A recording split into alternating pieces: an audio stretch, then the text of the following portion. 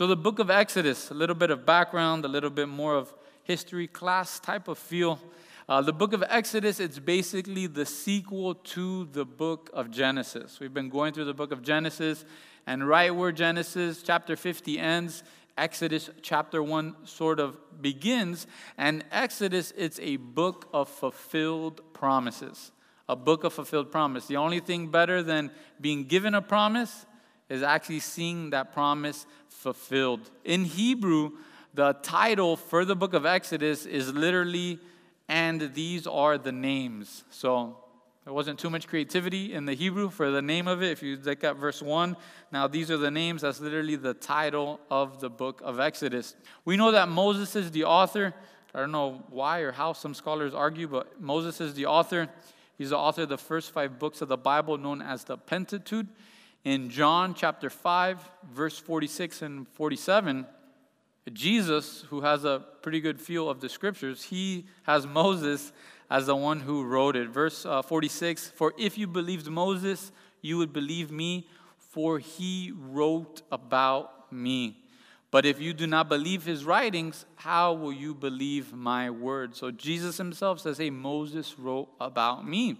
In Exodus chapter 24, verse 4, it tells us, "And Moses wrote all the words of the Lord, and he rose early in the morning, and he built an altar at the foot of the mountain, and 12 pillars according to the 12 tribes of Israel." So again, Moses, he's the author of the first 5 books of the Bible, probably sometime after the Hebrew people are out of Egypt and before Moses passes away, obviously. He writes down here the first 5 books of the Bible. For us in the Greek, the meaning of the title or the word Exodus, it means departure. A departure or the way out. And what we're going to see is a group of people, God's chosen people, God's chosen family, they were in the midst of slavery. And through the book of Exodus, we'll see their freedom and we'll see their departure, their way out of this situation. And their redemption is found by blood and by power. That's how the Hebrew people are freed. It's by blood and by power. The blood of an innocent lamb and the power of God. And family, the same is true for us today. Our freedom, our redemption, our departure from this fallen world can only be found through the blood of Jesus and the power of his resurrection. That's the only way we find freedom. That's the only way we find redemption. It's through the blood of Jesus Christ and the power of his resurrection. For those of you who like outlines, a quick outline here for the book of Exodus, you students of the Bible. It's broken up into 3 parts. This is the simplest outline, which I think simplicity is key when you study things. Chapters 1 through 13, it's Israel in Egypt. It's the nation of Israel while they're in Egypt, chapters 1 through 13. Chapters 14 through 18, it's Israel en route to Sinai. You have the Israelites and they're on their way out to Sinai, chapters 14 through 18. And finally, chapters 19 through 40, we'll see the Israelites there at Sinai, where the Lord speaks to them so much and prepares them for the life to come for them, for their children, and for their children's children. So 1 through 13, Israel in Egypt. 14 through 18, Israel en route to the Sinai. And 19 through 40, Israel at Sinai. And being a book of fulfilled promises, there are 4 main promises that we're going to see fulfilled through the book of Exodus.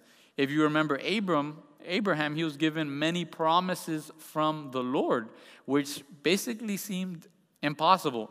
He was given the promise. We're going to see the first one is the number of descendants. In Genesis 15 through 16, you could turn there if you want. You don't have to. In Genesis 15, verse 5 through 6, it tells us, "Then he brought him outside, and he said, 'Look now towards heaven and count the stars if you are able to number them.' And he said, 'So shall your descendants be.' And he believed in God, and he accounted it to him for righteousness."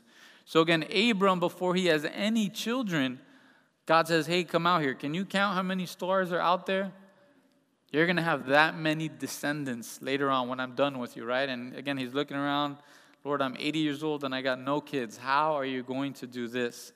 The second promise that's fulfilled, which is not a great one, it's suffering for 400 years, right? Talk about a bummer of a promise. Suffering for 400 years. There in Genesis 15, same chapter, in verse 13, he tells Abram, he gave him the good news first, and then he gives him the bad news. He says, know certainly that your descendants will be strangers in a land that is not theirs, and will serve them, and they will afflict them 400 years. So again, not the greatest of promises to get, not the greatest of promises to have fulfilled. In Genesis 15, now verse 14, a better promise, it's coming out with many possessions. So the Lord said, hey, your descendants, they're going to be abused, they're going to be in slavery, but hey, when they come out, they're going to come out with many possessions. Verse 14, Genesis chapter 15, it says, and also the nation whom they serve, I will judge. Afterward, they shall come out with great possessions. So again, that's a better promise there. In Genesis 50, 24 through 26, Joseph, he gives them the same promise. He says, hey, don't bury me here. Don't put my bones in some huge Egyptian tomb or in a pyramid. Put my bones, leave them outside, because the Lord will take us, our family, out from Egypt. And in Hebrews 11, verse 22, it tells us, by faith, Joseph, when he was dying, made mention of the departure of the children of Israel and gave instructions concerning his bones. The fourth and final promise that we'll see fulfilled within the book of Exodus, it's a covenant renewed with a nation. The covenant renewed with a nation.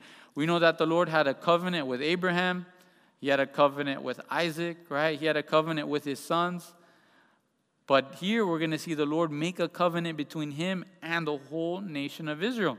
In Genesis chapter 17, verse 7, the Lord says, I will establish my covenant between me and you and your descendants after you in their generations for an everlasting covenant to be God to you and your descendants after you.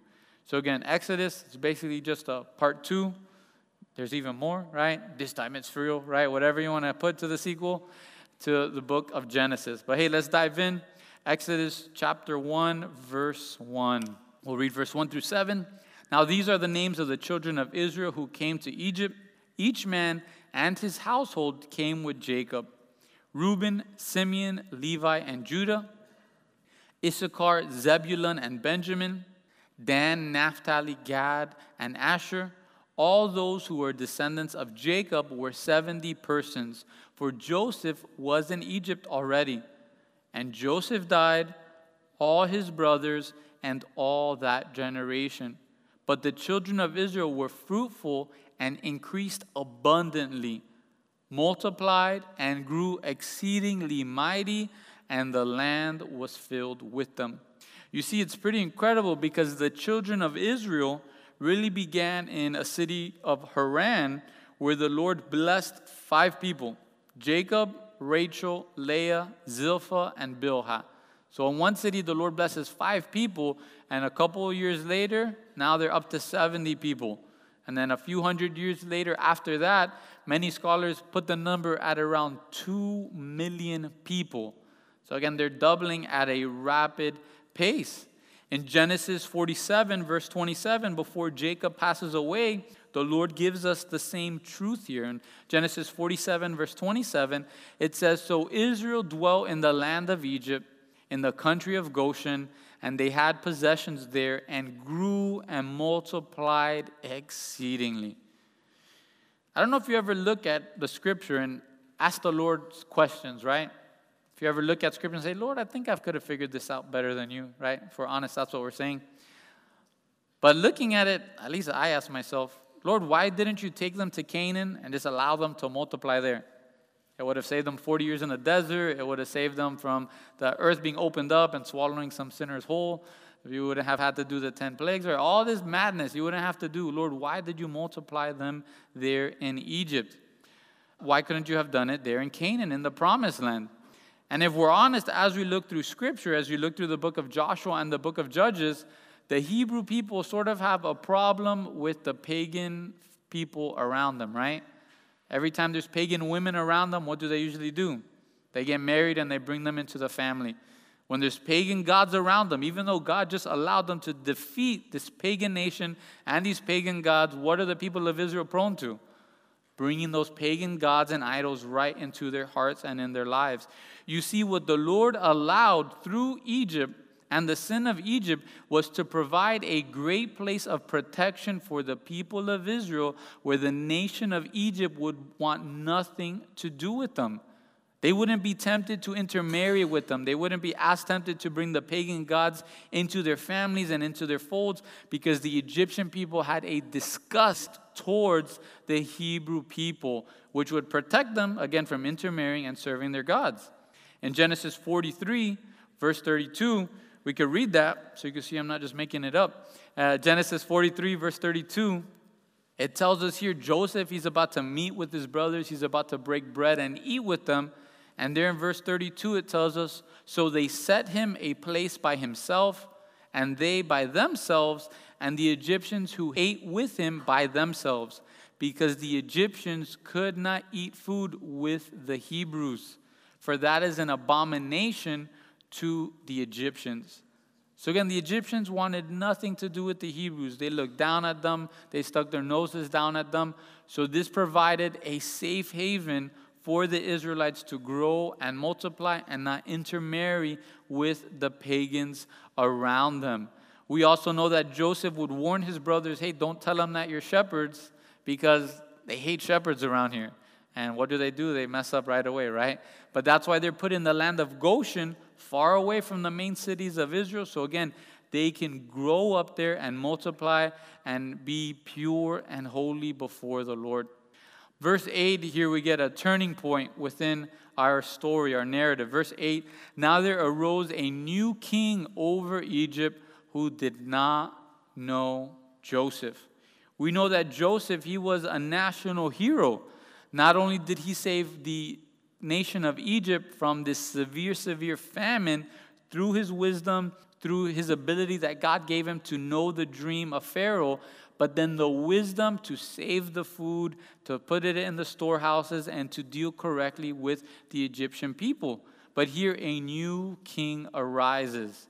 If you're super into Egyptian pharaohs and Egyptian history, I encourage you to listen to the CC Philly app and Joe Foe. She goes through like 40 minutes just talking about the pharaohs and who fought who and this pharaoh and that pharaoh and the third pharaoh. So if that's your thing, you can listen to him. But basically, up until this point, the nation of Egypt was ruled by different shepherd kings. And the nation wasn't all in unison. It was in two separate kingdoms.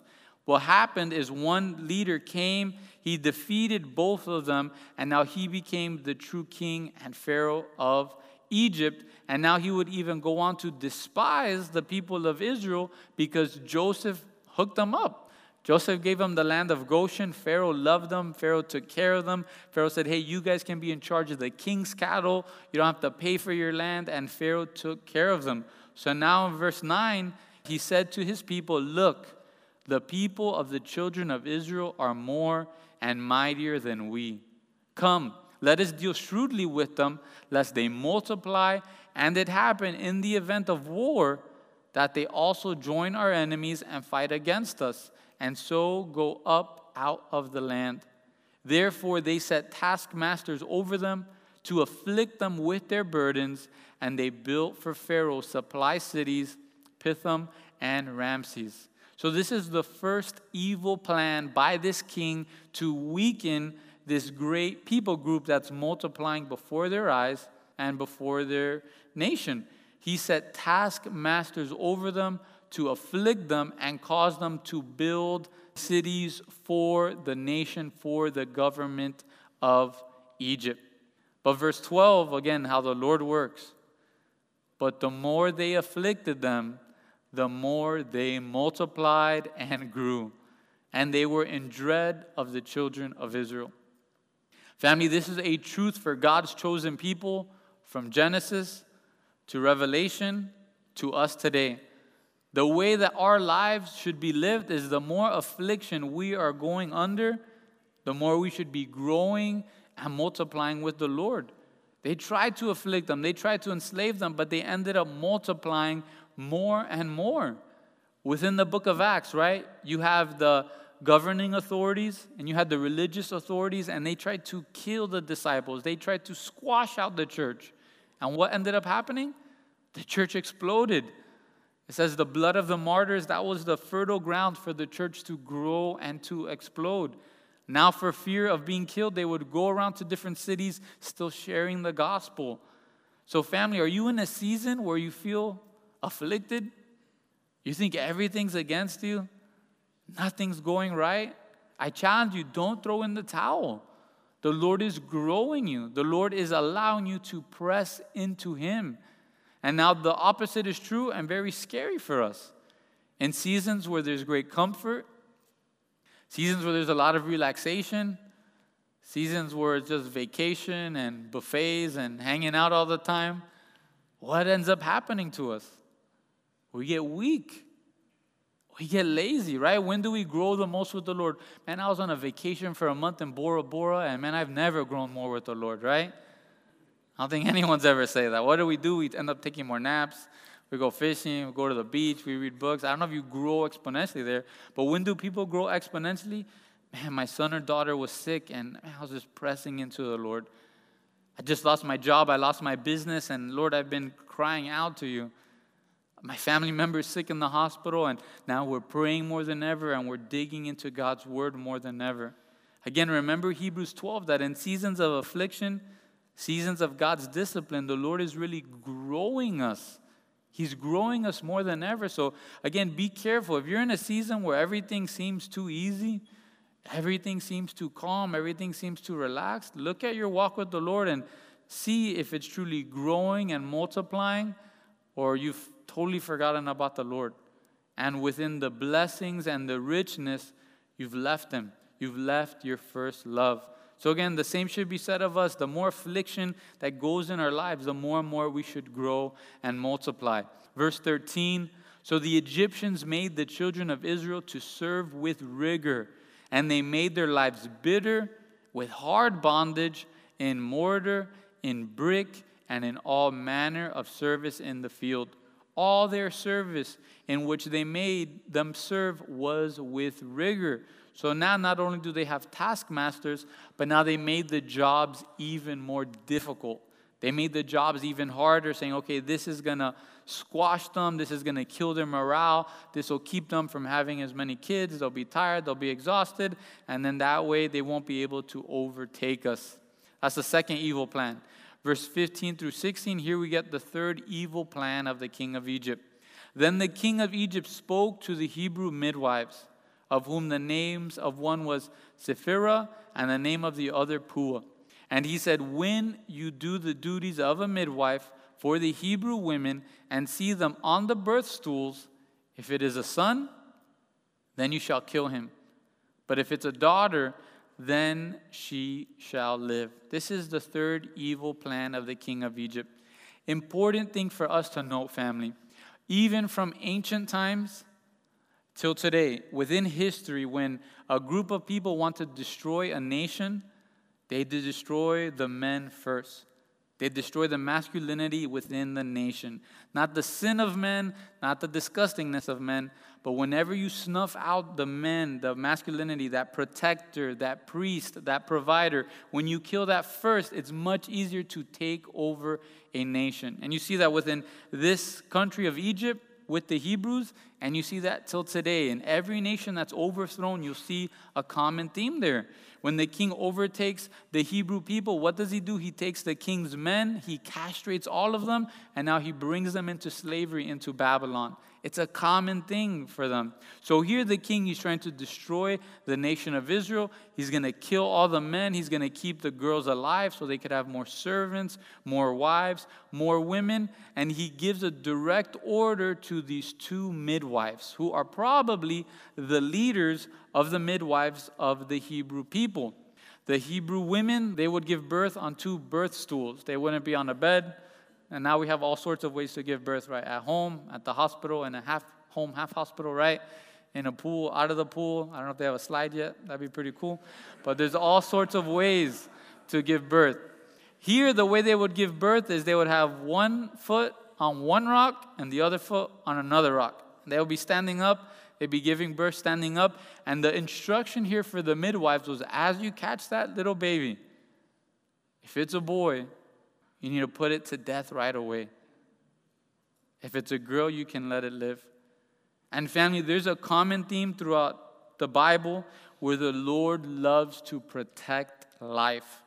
All over Scripture, right? We read it within Genesis. We saw it with Joseph. The idea of protecting life, that is something that the Lord gives us. And now in our day, we have lots of science. We have lots of sophistication. Reading this, I think all of our stomachs sort of turn there. You're going to have the baby born and then kill it right away, even though it's done nothing wrong. Just took its first breath, and depending on its gender, you're going to kill it right away.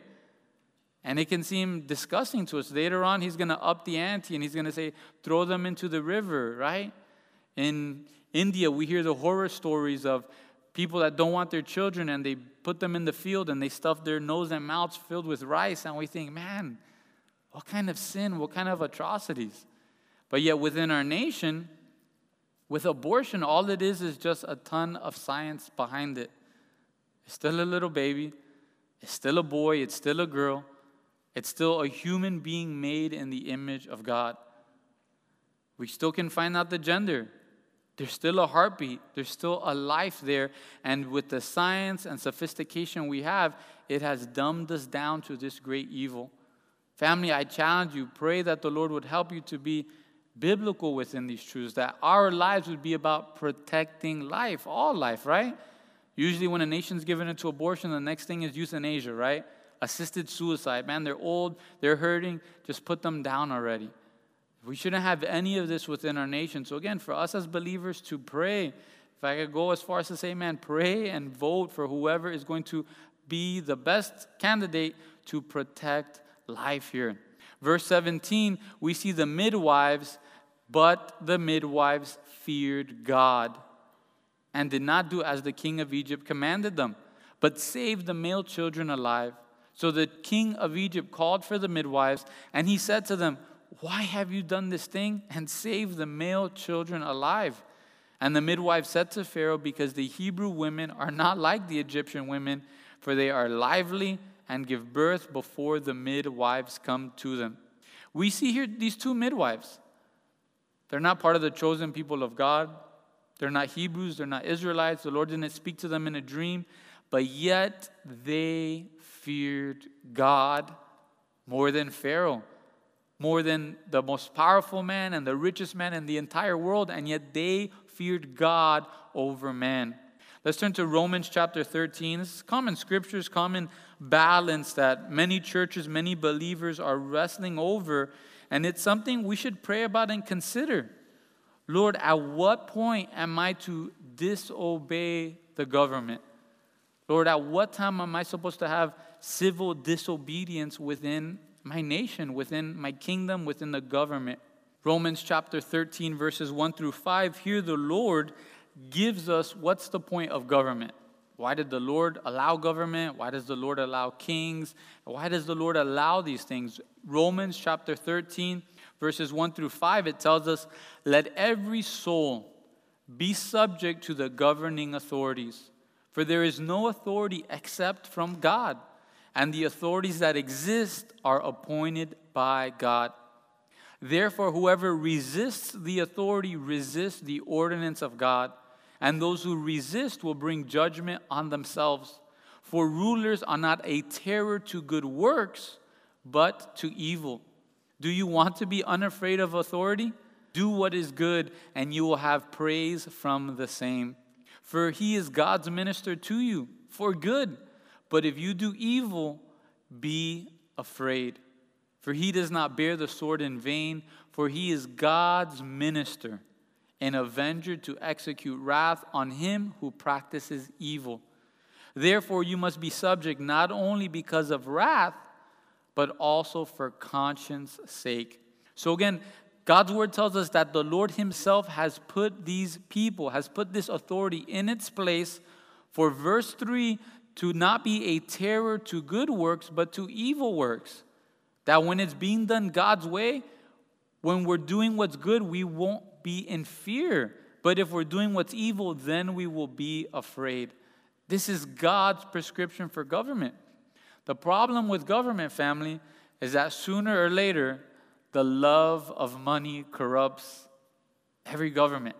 Has any government started and still standing until today, right? Roman, the Grecians, right? Any government still standing, they all get corrupt sooner or later. So we must pray, Lord, what would you have us to do?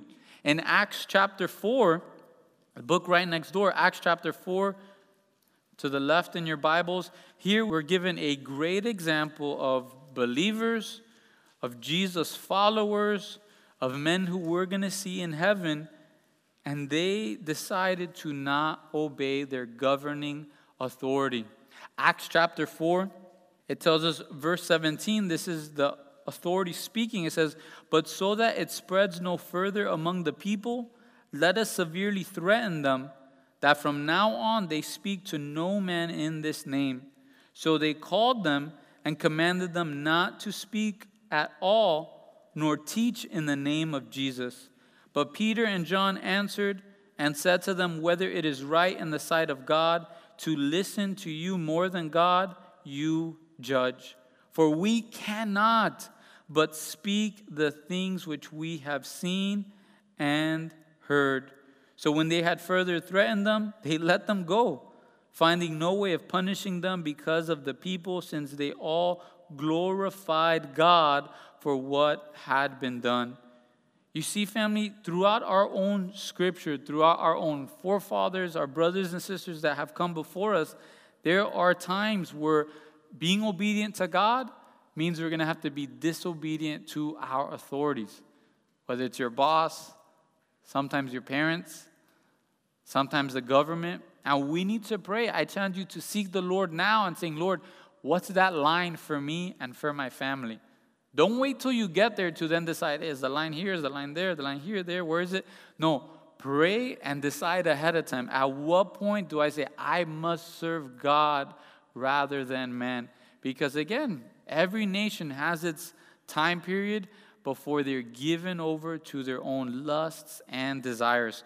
We go back to Exodus chapter 2, and we see how the Lord honors these two women, honors these two midwives. They were probably the chief midwives that took care of all the other ones and gave them their orders. In Exodus chapter 2, verse 20, it tells us, "Therefore God dealt well with the midwives, and the people multiplied and grew very mightily. And so it was because the midwives feared God that he provided households for them." Again, this is the key point for us when we're in those moments where, again, hopefully your heart should be racing, you should be wondering, you should be wrestling with the Lord. The reason why we do it is not for our own pride. It's not because we want this and we're being given that. No, it's because we are fearing God. And because we respect God more than men, this is why we're making this decision. And this was the heart behind what these midwives did. The Lord honored them. The Lord took care of them. The Lord blessed them there. Scholars believe that midwives in this age, in this ancient age, most of them weren't able to have children of their own. And that's why they would begin being midwives, so they could take care of the woman as she's giving birth, and so that they can take care of these babies as they're growing up. So what does the Lord do? How does the Lord reward them? In verse 21, it's not that he gave them houses or mansions or vacation homes. It's that the Lord provided them with children. The Lord provided them with families of their own. The Lord provided households for them.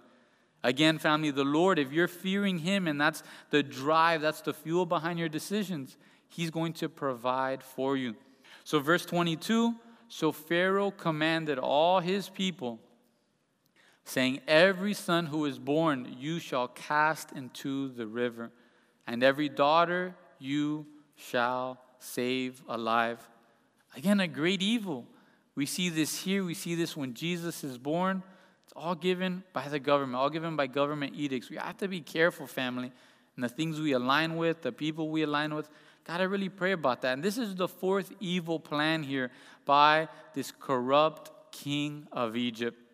And this is a tough season to be a Hebrew, tough season to be an Israelite. And have you ever thought to yourself, I'm not having a baby in this world? Culture's too crazy, climate's too crazy, it's too insane, they're too expensive, right? That's a different conversation. But, right, we may say it's too evil out there. Anybody thought that before? I'm not having kids, it's too crazy right now. Only one of us, two of us, right? A couple of us, right? Check out the culture and the world that Moses is about to be born into. At best, he's born into slavery. That's best case scenario. If you're an Israelite and you're praying, saying, hey, let's get married, hey, let's have kids in a family. At best, you're bringing a kid to be raised up in slavery by Egypt. At worst, you're having a baby boy that is going to be thrown into the Nile River. And again, who in their right mind says, let's start a family, right? Let's have kids. It's a great time, great season to have kids. But family, kids and family, it's a blessing from the Lord, and it's really one of the most important things to God. That's why he's created things so specifically in the order of who goes where and where in the family. It's because he cherishes it and he loves it. Many times we want change within our nation. We want change within our world. Lord, the two-party system, it's evil, corrupt. Lord, would you fix that? We need 3 parties. We need this. We need that, right? But one of the easiest ways to begin influencing the world around us is to get married to a godly person and raise up kids and have more kids. Is to make disciples. And once you're married, you can literally make disciples, right? That's the incredible thing. And if you can't make them, hey, you can adopt them. And now you can raise these sons and daughters like we just had with the baby dedication in the things of God, right? We see all the insanity in the news, all the craziness. No believer should be anywhere near any of those things, right? None of you should be on the news with what's going on the news, right? Because we're believers. Because we don't act that way. We don't live that way because we follow God and we follow God's word. So one of the easiest ways to influence the world around us is to have kids and raise them in the things of God. Right? That's what we must do, is raise them in the things of the Lord. It was interesting, me and Amanda we began realizing all the parents that had 2 kids or less, we're not here to fight, no battles. All the parents that had 1 or 2 kids would tell you, hey, don't have more than 2 kids. It's too crazy, it's too insane. But all the parents that had like 3 kids, 4 kids, 5 kids, 6 kids, 7 kids, 8 kids, 10 kids, like have more, right? So it's interesting how that goes. But again, that's one of the biggest blessings that God has within the Bible, is to be able to sit down at dinner and have your family around you, loving the Lord and following the Lord. So hey, you're married, go out, make disciples. Exodus chapter 2, verse 1, it tells us, and a man of the house of Levi went and took as wife a daughter of Levi. Exodus chapter 6, verse 20, gives us the name of these 2 individuals. Amram is Moses' father, and Jochebed is Moses' mother. And it tells us, so the woman conceived and bore a son, and when she saw that he was a beautiful child, she hid him 3 months. But when she could no longer hide him, she took an ark of bulrushes for him and daubed it with asphalt and pitch and put the child in it and laid it in the reeds by the river's bank. And his sister stood afar off to know what would be done to him. Again, imagine getting married in this climate, having a baby in this climate. You can't tell if it's a boy or a girl yet. So again, imagine the stress that moms are already in, the emotions going up and down. Now imagine not knowing if what's inside of you is going to be allowed to live or not. The added stress, the added pain, the added agony. Now they give birth to a boy. It's a son. They take care of him. She sees that he's beautiful, right? And we may think, duh, which parent looks at their kid and says, you're not cute, man. Do they knit like baby ski masks? You'd be a great candidate for a baby ski mask, right? Get fail, right? No parent ever looks at their baby and thinks of that, right? But what God's word tells us is that they saw something special within Moses. They saw that the Lord had plans and purposes for Moses. That's not his birth name. We don't know his birth name. We'll find out in heaven. But again, which parent doesn't look at their kid and sees, man, endless possibilities. Lord, what are you going to do with them? I hope no parent here, you give birth and say, you're going to be super mediocre, man. I can't wait till you grow up.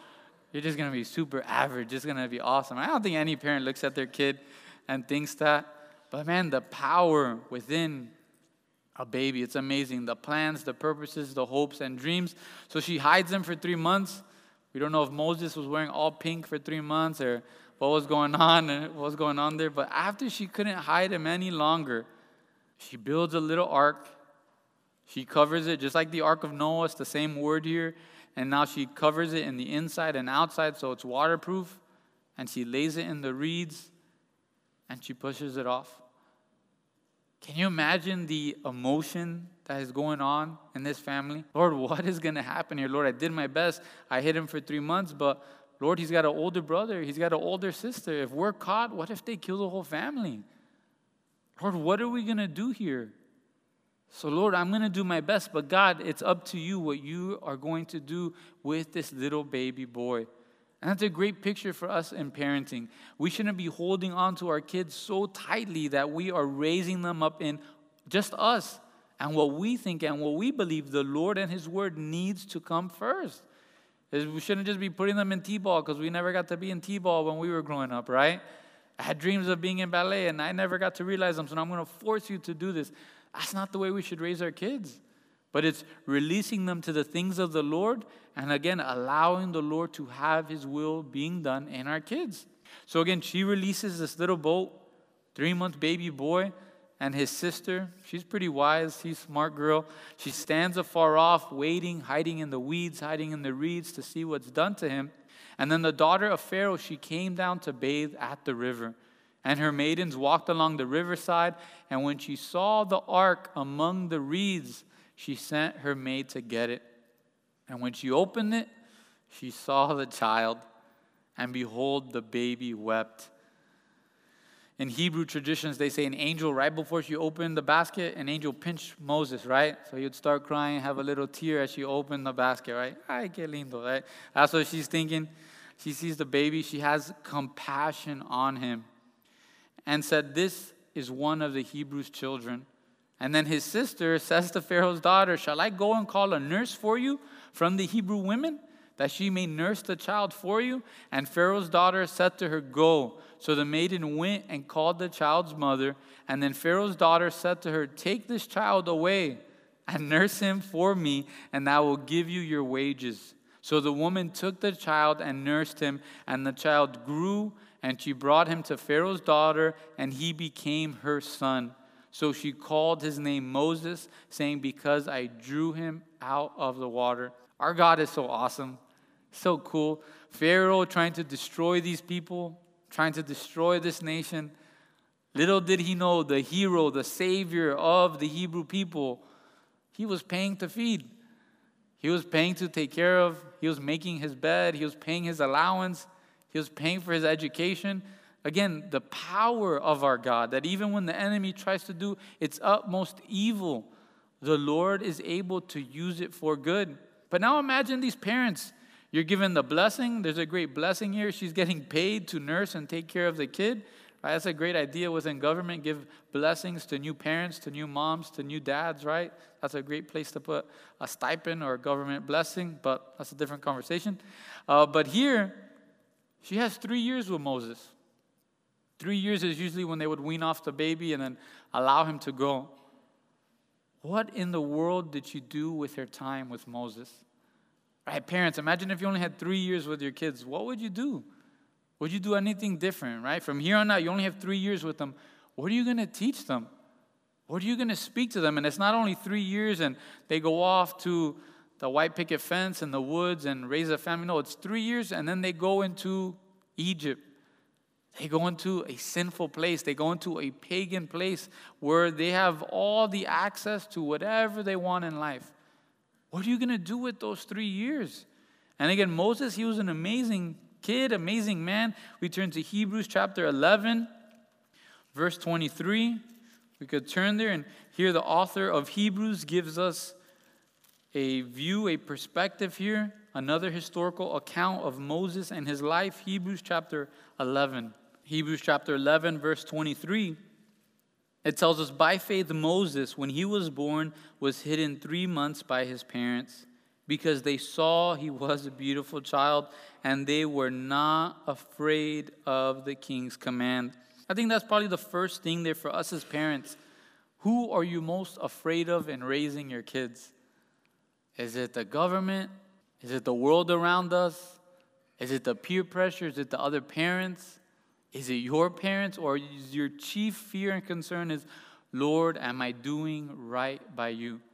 Lord, am I truly raising them according to your standards? Lord, am I truly raising them according to your word? Verse 24, by faith Moses, when he became of age, refused to be called the son of Pharaoh's daughter, choosing rather to suffer affliction with the people of God than to enjoy the passing pleasures of sin, esteeming the reproach of Christ greater riches than the treasures in Egypt, for he looked to the reward. By faith he forsook Egypt, not fearing the wrath of the king, for he endured as seeing him who is invisible. By faith he kept the Passover and the sprinkling of blood, lest he who destroyed the firstborn should touch them. By faith they passed through the Red Sea as by dry land, whereas the Egyptians, attempting to do so, were drowned. Again, an amazing man, Moses, but what did his mom do in those 3 years? You see these videos, they're pretty awesome, right? You have a little kid and they give him a marshmallow and they say, hey, if you don't eat this marshmallow for 10 minutes, I'm going to give you another marshmallow. And they just walk out of the room, they have the cameras there, and you see the battle beginning, right? See the kids, they're twitching, they're trying to fight it, right? They're staring at it, trying to move the marshmallow. Some of them just turn away like, nah, you're not there, I'm not looking at the marshmallow. Some eat it right away. But what did Moses' mom teach him? Again, he's given not just what's out in the world, he's given the top of the top. It's not like the White House today is the most powerful home, right, in the world, but it's not the richest home in the world. No, Egypt, the palace in Egypt, it would have been the most powerful, the most influential, and the richest home in all the world. And yet Moses pulled out the calculator and he said, you know what? It's better for me to suffer affliction and slavery with God's people than to enjoy the very best that this world has to offer. Again, and that should be us. Teenagers here, don't make excuses. The world is like this. Basically, if you're under 40, you can't make excuses, right? The world is like this. This is going on. I can't help but give in. This is something that's running rampant in our world. I can't help but give in. Yes, you can. Moses was able to through the power of God, through what his mom had taught him, through the work that Jesus had done in his life. We are of no excuse. Moses had a lot better. I don't know how many of you guys are tempted with Bill Gates inviting you to hang out and spending all the money you want on whatever you want. Again, our best, pretty junky, right? It's not that great. And yet so often we're saying, Lord, I'd rather be in this sin. I know it's going to be pleasurable for a moment, but Lord, I'd rather be in this sin than be right with you. May we be like Moses, saying, you know, I'd rather be in slavery with God's people than enjoy the very best that this world has to offer.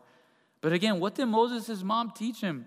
Parents, what are we teaching our kids? What do they know the most about? Are we reading the Word of God to them? Even before they're 3 years old, right? That's convicting for me. How much am I going through God's Word? How often am I telling my kids that God loves them, that Jesus loves them, that, hey, Jesus loves you more than daddy or mommy. God loves you more than anybody else in this world, right? How often are we putting those truths in the foundation of our kids' lives? Hey, honey, you're fearfully and wonderfully made, right? What are we teaching them? Listening to one of the teachings, and it's so true, the nursery rhymes and the lullabies from this world, they're pretty freaky, right? They're pretty weird, right? London Bridge is falling down, falling down. All right, honey, go to bed, right? Ashes to ashes, we all fall down. The cradle rocks, falls over, right? All right, go to bed, sweetie. It's pretty crazy, pretty weird, right? Or are they going to bed listening to, man, the truths of God's word, the worship of God's word, how the Lord loves them, has a plan for them, a purpose for them? Right? There's so much anxiety, so much fear, so much depression in the world that we live in. Are we growing that within our kids? Or are we giving them the truth and the medicine to fight that and to defeat that. We go back to Exodus chapter 2 and verse 11, right? It tells us, now it came to pass in those days when Moses was grown, that he went out to his brethren and he looked at their burdens, and he saw an Egyptian beating a Hebrew, one of his brethren. And so he looked this way and he looked that way. And when he saw no one, he killed the Egyptian and hid him in the sand. And when he went out the second day, behold, 2 Hebrew men were fighting. And he said to the one who did the wrong, why are you striking your companion? We see here Moses, he's moved with compassion for his people. And now he says, you know what? I've been taught, I'm a military man. Josephus tells us that he was a general within the Egyptian army, that he had great conquests, great battles. He was taught in all the schools in Egypt. So you know what, Lord, I'm going to use what you've given me, and I'm going to take out this first guy, and I guess I got 20 million more guys to go, right? I don't know what his plan was. But one thing is for certain. If you have to look this way and that way before you do something, probably shouldn't do it, right? Probably a bad idea. Probably sin is about to transpire, take place. If you're on your phone and you got to go on the secret window, probably shouldn't do that, right? Probably shouldn't go there. When it's 11 at night and you're at the red light and you look to the left, right? You look to the right. Probably not a good idea to do whatever you're about to do, right? Sin is about to transpire. Bad things are about to take place. And he thinks he's about to free them. He thinks he's doing his best. But now the next day when he speaks to the Hebrew men, right away they say in verse 14, who made you a prince and a judge over us? Do you intend to kill me as you killed that Egyptian? So Moses feared and said, surely this thing is known. And when Pharaoh heard of this matter, he sought to kill Moses. But Moses fled from the face of Pharaoh and dwelt in the land of Midian, and he sat down by a well. Let's turn to Acts chapter 7. And in Acts chapter 7, we're given, again, a great insight into the life of Moses by a man named Stephen. He was just a waiter. He was just a busboy. He just served in the cafe at church, and yet he's able to give an incredible historical account of all the history of the Israelites. And in Acts chapter 7, verse 22, it says, and Moses was learned in all the wisdom of the Egyptians, and he was mighty in words and deeds. Now when he was 40 years old, it came into his heart to visit his brethren, the children of Israel, and seeing one of them suffer wrong, he defended and avenged him who was oppressed and struck down the Egyptian. For he supposed that his brethren would have understood that God would deliver them by his hand, but they did not understand. Again, Moses thought, man, they're going to be down with this. They're going to be on with this. I'm in line to be Pharaoh. I'm going to kill the Egyptian, and now we're going to start a civil war, and we're going to get it. They're going to get on my side. But right away, what do? Right away, they begin fighting him. Verse 26, the next day he appeared to 2 of them. They were fighting. He tried to reconcile them. Men, you are brethren. Why are you doing wrong to one another? But he who did his neighbor wrong pushed him away, saying, who made you a ruler and judge over us? Do you want to kill me as you did the Egyptian yesterday? Then at this saying, Moses fled and became a dweller in the land of Midian, where he had 2 sons. And when 40 years had passed, an angel of the Lord appeared to him in a flame of fire in a bush in the wilderness of Mount Sinai. We go turn back to Exodus chapter 2. This is a picture of doing things in our flesh. When we try to do things in our flesh, there are some good things that we may want and desire, but if they're not done in the Spirit, if they're not done being filled with the Spirit, bad things can happen, right? We're talking about parenting a lot. When you're trying to work with your kid and teach them something or discipline them, it's good. That's important. But now when we do it in our flesh, bad things happen. It happens in anger, sarcasm, cast them down, hit them with words we shouldn't hit them with. But when it's done in the Spirit, you're truly able to address the problem, give a solution, and remind them of the love and care you have for them. And Moses, he tries to do it in his flesh. Again, he looks around, does what he has to do, kills the first guy, has to dig up the sand, right? Puts the guy in, buries him. He's tired, he's exhausted. He gets caught. He has to run for his life. that's when we do things in the flesh. But later on, he runs away. Verse 16, now the priest of Midian had 7 daughters, and they came and drew water, and they filled the troughs to water their father's flock. And then the shepherds came and drove them away, but Moses stood up and helped them and watered their flock. And when they came to Reuel, their father, he said, how is it that you have come so soon today? They said, an Egyptian delivered us from the hand of the shepherds, and he also drew enough water for us and watered the flock. So this was a common occurrence. These shepherds, we know that they were bad news, bad group of people during this time period. They took advantage of these ladies. They take the water, they make them wait. They would have to wait there all day before they can feed their flocks. Moses is there. Again, it shows us the power and might, the wisdom, knowledge of this man.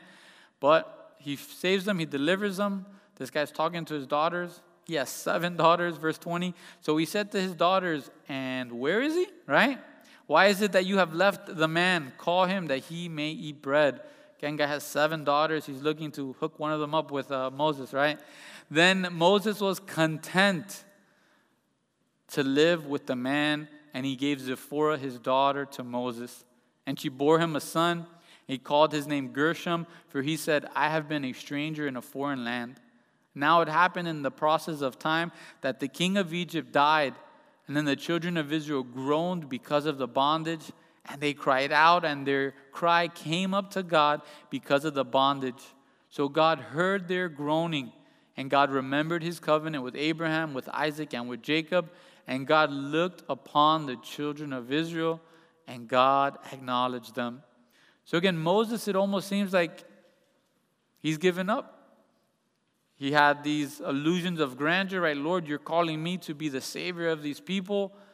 He tries, and in his first act, the very people he's trying to save are attacking him. And it tells us he was content to live there in the wilderness, marrying Zipporah, settling down, leaving all these plans and purposes that the Lord had for him. And it's so interesting. Moses, he spends 40 years learning the very best that Egypt had to offer. And he goes out into the wilderness, and it's 40 years of forgetting, right, everything that Egypt had to offer, being brought down to nothing. Acts, it told us that he was mighty in word and in deed.